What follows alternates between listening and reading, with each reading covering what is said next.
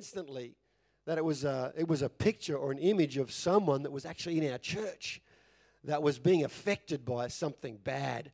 And the significant thing about it was that they'd moved away from the other sheep. They were isolating themselves and they'd moved away. Now that's important to understand because sheep are very gregarious. Those of you know about sheep, they always like to hang out together. And this sheep had moved away, and it didn't want to get help. It had moved away on its own. And it made me think about the fact that sometimes when we've got a problem, instead of moving towards help and ways we can find help, we go the other way and we isolate ourselves away from the help that we could get. And it made me think about Adam and Eve, when they're in the garden. And it says that they sinned against God. And then after that, instead of God was coming down every day and walking in the garden and talking with them. But they went and hid themselves. They went away from God because of shame and guilt and condemnation in their life. They went the other way, away from God. And this morning, friends, as I was thinking about this during the week, the Holy Spirit just began to drop into my heart all the reasons or some of the reasons why we should, instead of running away from God, we should run towards God because He is our help and He is our hope. And I want to share with you this morning some of those reasons about why we should run towards God. He's the only one that can really help us in a lot of situations. And so here we go. But before I get there, Adam and Eve, when they were in the garden, one of the issues is that they were actually afraid of God. They were afraid of what might happen because they knew they disobeyed Him. And I believe this morning that God is going to set someone free from a fear of God today. Now, if you read the Old Testament, and some older translations of the Bible, it actually mentions quite a lot that we should actually fear God. But as our language changes, and if you get into the New Testament, you see that word actually, it really means worship God or reverence or respect God. It doesn't mean be afraid of Him. So there's no reason we need to be afraid of God at all. And as we look at the life of Jesus, who is the full representation of God to us, we know that there's nothing to be afraid of. And that's where I want to start this morning. I want to start off by saying today, friends, and you know this phrase I'm about to use. You've heard it before. But the number one point is Jesus is a friend of sinners. That's you and me. Jesus is a friend of sinners. And you don't need to be afraid of God. We need to understand He is a friend of sinners. At least that was the word on the street in Jesus when Jesus walked on earth in His earthly ministry. That was what He was accused of.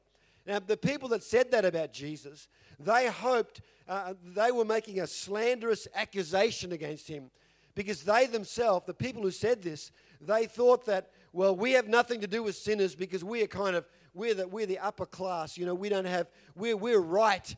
We're the righteous ones. Actually, they were self-righteous. But they said, Jesus, they were pointing the finger at Him and saying, but He hangs out with those people.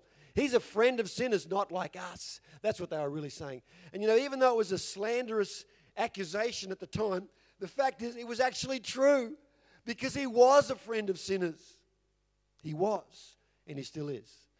And I'm going to give you some examples of this when this happened. One such instance was the calling of Matthew. Jesus went around and he called people to follow Him, to be disciples. And He'd say, come after me and follow me.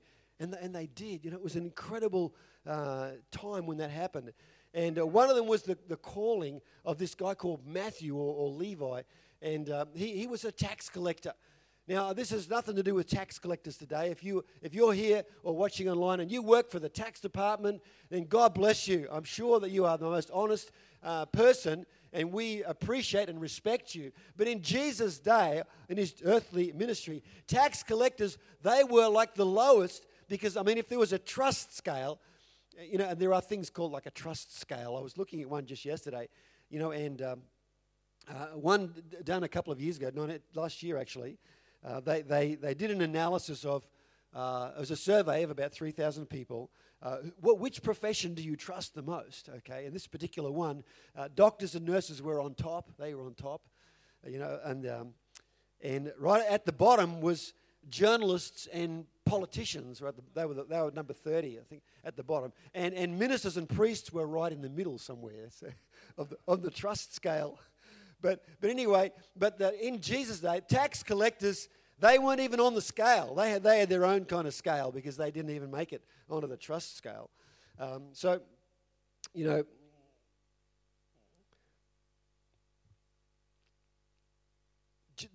the tax collectors, they were the people that Jesus was hanging around with, and people like that. But it says in Luke chapter 5, it says the Pharisees and their teachers of religious law complained bitterly to Jesus' disciples. Why do you eat and drink with such scum, they called them. That's what they called them. And Jesus answered them, healthy people don't need a doctor, sick people do. I've come to call not those who think they're righteous, but those who know they are sinners and need to repent. That's the people that Jesus came to call. That means you and I, folks. That means us today. And you know, when you read this, you can see that there was actually a group of people that were outside the scope of Jesus' ministry. That he wasn't able to reach them because they thought they were righteous and they thought they didn't need any help.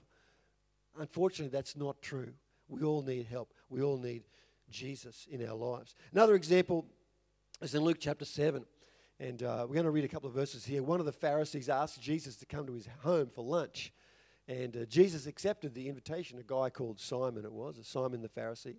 And as they sat down to eat, a woman of the streets, a prostitute, heard that he was there and brought an exquisite flask filled with expensive perfume. And going in, she knelt behind him at his feet. And you need to understand here that in Roman times, which is what this was, they would often, at meal times, they would like lounge on these couches, and their feet would have been like out behind. So it was easy for her to come and stand behind him. And she came and knelt behind him at his feet, weeping, with her tears falling down upon his feet. She wiped them off with her hair and kissed them and poured the perfume on his feet.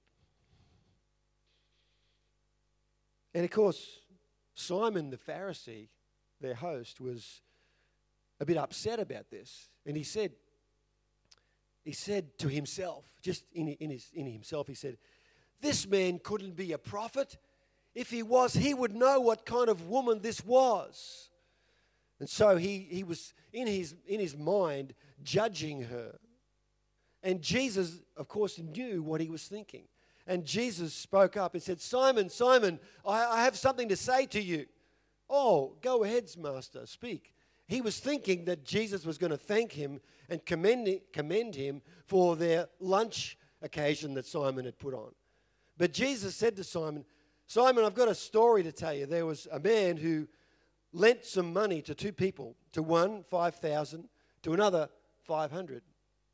But neither of them could repay the loan, so the man kindly forgave them and let them keep the money. And so, which of those two do you suppose loved the man the most after that? And Simon said, well, I suppose the one who was forgiven the higher debt. And Jesus said, yeah, that's right. That's correct. But you know what? When I came in here, you didn't give me any water to wash my feet with, as was the normal thing in those days. But this woman has washed my feet with her tears and wiped them with her hair. You didn't give me the customary kiss of greeting, which was normal in that culture in those times. But she has kissed my feet again and again since I came in. And you neglected the usual courtesy of olive oil to anoint my head. But she has covered my feet with rare perfume. Therefore, her sins, and they are many, are forgiven. For she loved me much. And he said to the woman, your sins are forgiven.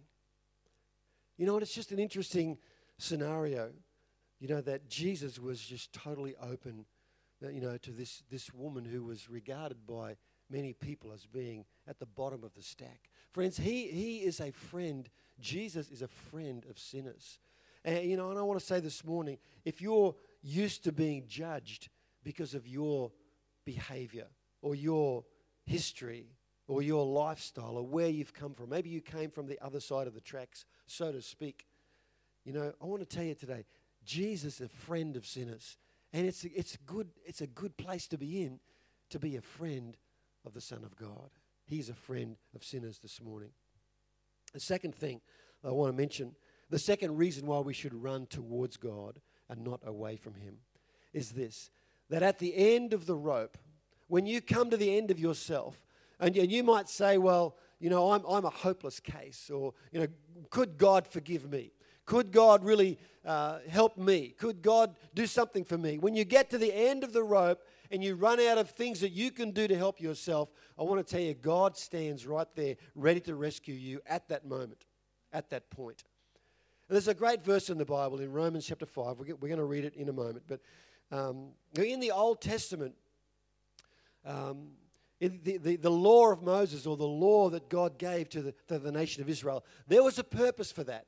And the Apostle Paul, when he was writing to the church in Rome, he spoke about this.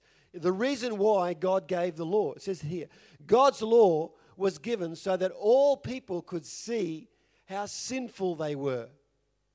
You see, that's the point. You might be doing the wrong thing, but unless you know, if it's clearly laid out that it is the wrong thing, you might not even know. The law was given so that we would know the difference between right and wrong. And the law is good. The law is perfect, the Bible says. God's law is perfect. So the law was given to help us all see that we weren't making it. We weren't actually meeting God's standard. None of us were. And then it says, but as people sinned more and more, pause again. Hit the pause button right there again. What I think is amazing about this is God gave His law to show people, you know, the difference between right and wrong, but it didn't stop them doing the wrong thing. Can you see that? He gave His law, but then they kept on sinning more and more because the law doesn't change people. It doesn't change their hearts. When that happened, as people sinned more and more, God's wonderful grace became more abundant. In other words, God's capacity to forgive, His open heart to respond to us in our brokenness, in our sinfulness, in our failure, just increased exponentially. And we're going to look at this just right now.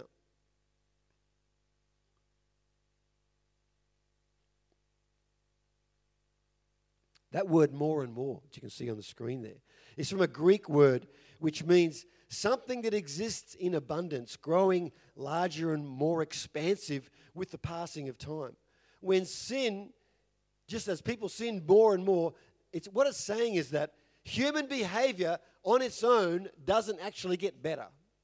Does that make sense? I mean, can you see that? It's a bit like the second law of thermodynamics for the scientifically inclined amongst us, which says in simplified form, I know some of you already know this and can probably quote it better than me, but in simplified form it says, all systems left to themselves tend to decay. It's actually an interesting commentary about evolution because it actually shows that evolution doesn't really fit the scientific model, by the way. The second law of thermodynamics proves this, but in terms of human behavior and psychology, when people are left to themselves, if you put 1,000 people out on an island and leave them to themselves, are they going to become a more civil society? Are they going to become a better society over time? Answer, probably not. They won't. Because in human nature is such that sin tends to increase more and more. And I want to say here, friends, if we take God out of the picture of any culture or any society, it tends to it descends into chaos. That's just what happens. We are blessed in our country to have the rule of law, as they say, which is a wonderful thing. It's wonderful. And if you're here today and you feel that maybe somehow or other the law of the land has mistreated you in some way or other, I just want to say to you, just try going overseas somewhere and see what it's like over there. Having been overseas a few times myself, I can tell you that in Australia we are so blessed with the way things operate in our country. So we have the rule of law, but you need to know that progressively as a nation we are being moved more and more away from what we can call the Judeo-Christian ethic, which is the foundation of our legal system and the foundation of what made us prosper as a country. We prospered as a country because of that.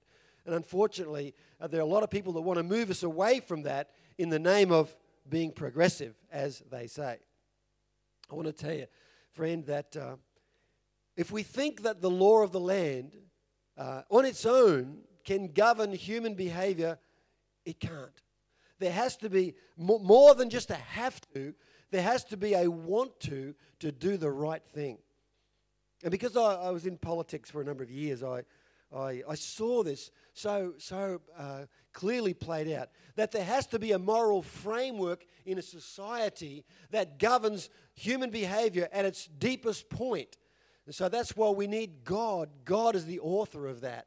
And so that's why it's so important. When people sinned more and more, said God's wonderful grace became more abundant. And this is the great thing about this. This is the amazing thing. That word, more abundant, it's from another Greek word, which is actually a compound word, and it's from two parts. One, I'll tell you what the word is. It's I'm going to try and pronounce this. It's huperperisio, and the first part of it is huper, which means in Greek beyond, to go beyond or beyond something. And the second part means abundantly, exceedingly. It means to go beyond what already exceeds. In other words, beyond what you can possibly imagine. Something that's growing beyond proportion, just out of its banks like a river. The illustration is like a river in flood. And for those of you that have been through floods in the past, we certainly have been a number of times. And you can imagine a river that's about to flood its banks, and it's being pushed down from a lot of heavy rain up in the headwaters of the river. And it just comes down and it just keeps growing and overflows, and it just floods the whole surrounding countryside.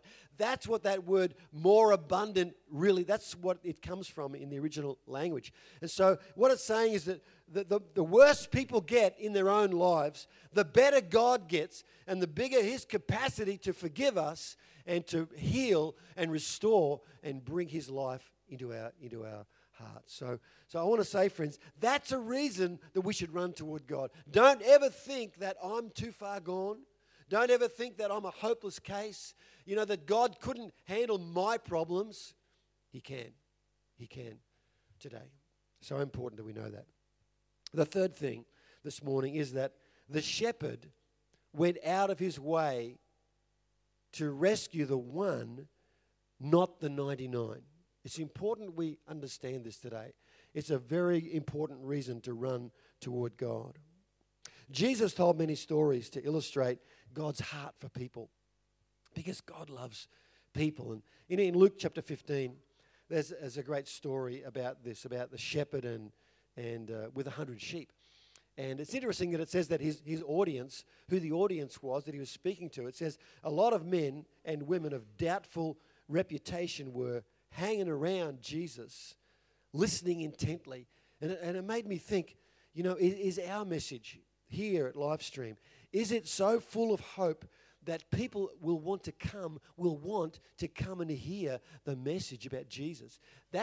I'm just setting the bar here for those of you who preach in the church, that we've got to know that there's enough hope here flowing in this place that people will want to come and hear the message of Jesus. So let's talk about this. He told a story, and he said to the people that were listening, which one of you, might have 100 sheep? And a lot of people were farmers in those days. It was like an agrarian society. So which one of you has 100 sheep and one of them strays away?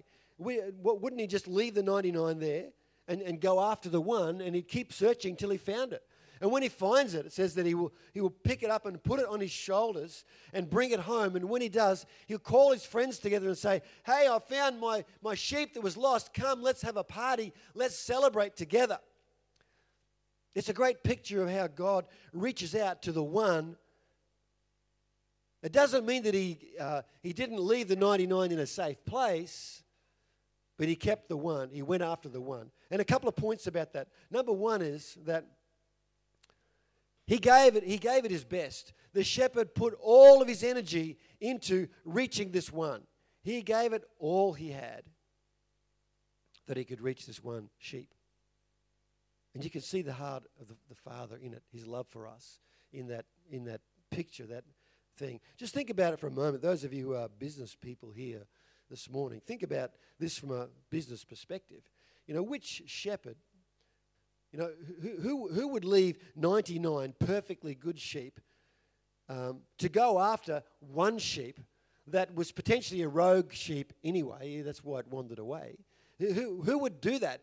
From a risk management perspective, it just doesn't make a lot of sense, does it, really, to do that? In fact, it's really ludicrous. And the thing is, when he gets home and throws a party with his friends, he's not saying, hey, come and celebrate with me. I just saved 1% of my income. He's not saying that. What he's saying is, I found the one sheep that I loved. The sheep that I loved, I found. Come help me celebrate. That's the thing that I really want to celebrate about today. So clearly, it wasn't a commercial decision that the shepherd was making. It was because he loved the sheep. And this morning, friends, no matter how lost you might feel today, I want to tell you the shepherd is out looking for you this morning. He's looking for you because he loves you. And the third thing about that is that, and it says, and it might be up on the screen, yeah, it says, count on it. There's more joy in heaven over one sinner's rescued life than over 99 good people in no need of rescue. Now, it's very interesting when you read that, where it says more joy in heaven. That word joy there, it's actually the same as the word that we translate grace very often. And what it really means is to experience joy as a result of God's grace. That's what, if you look at it in the original, it's like kari. It's a variation of kari, which means grace. And it means to experience God's grace and be conscious of it because of his grace. And here's the thing. When someone on earth makes a response to God, what it's saying is that heaven, God's angels in heaven, don't just tick a box and say, oh, yep, he's come back, she's come back. It's not about ticking a box. What it's saying is that heaven feels it when someone responds to God. Heaven experiences joy and the grace of God when someone responds to God. And here's the thing, friends. Sometimes, we are running away from God and he's reaching out to us. Like this Samaritan woman. Jesus went out of his way to reach her. He went where people wouldn't normally go to reach her. And God does that for us. It's a picture. It's an image of what God does for us. He reaches out to us. And he's reaching out to you this morning. And I want to encourage you that if you're here today and the Holy Spirit is just touching your heart and saying something to you like, I want you to come and run towards me. I want you to respond to that. Can we have our creative team to come back just quickly? And because let's close our eyes for a moment as we pray, because I just know that the Holy Spirit is always looking to touch the hearts of people and to reach into the lives of people and to do something that can't be done in any other way other than we open our hearts to God and let him in, let him come into our lives and receive his love, receive his truth, receive his blessing and his favor into our hearts. And so today, friends, he's wanting to touch you. He's wanting to reach into your life today. I believe the Holy Spirit is here and he's actually in this room today, right now, and speaking into people's lives and hearts. Why don't we just stand up? We're just going to sing that little song. It's a little song called Yes, Jesus Loves Me. It's a Sunday school song. It's a song that is so simple, and you've probably heard it before. And I want us to sing this. Jesus loves me, this I know, for the Bible tells me so.